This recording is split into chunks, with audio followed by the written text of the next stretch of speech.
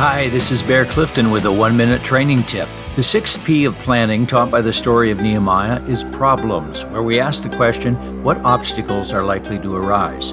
It doesn't take long, but by the end of chapter 2, Nehemiah meets a trio of problems in the form of 3 men who will prove to be a thorn in his side the rest of the story. It's going to happen, as sure as dandelions in the spring. You set your life on a new course and suddenly squawkers and mockers appear, some of them inside your own head. How do we deal with problems? Head on. You don't run from problems or sweep them under the rug, or they'll come back bigger than ever.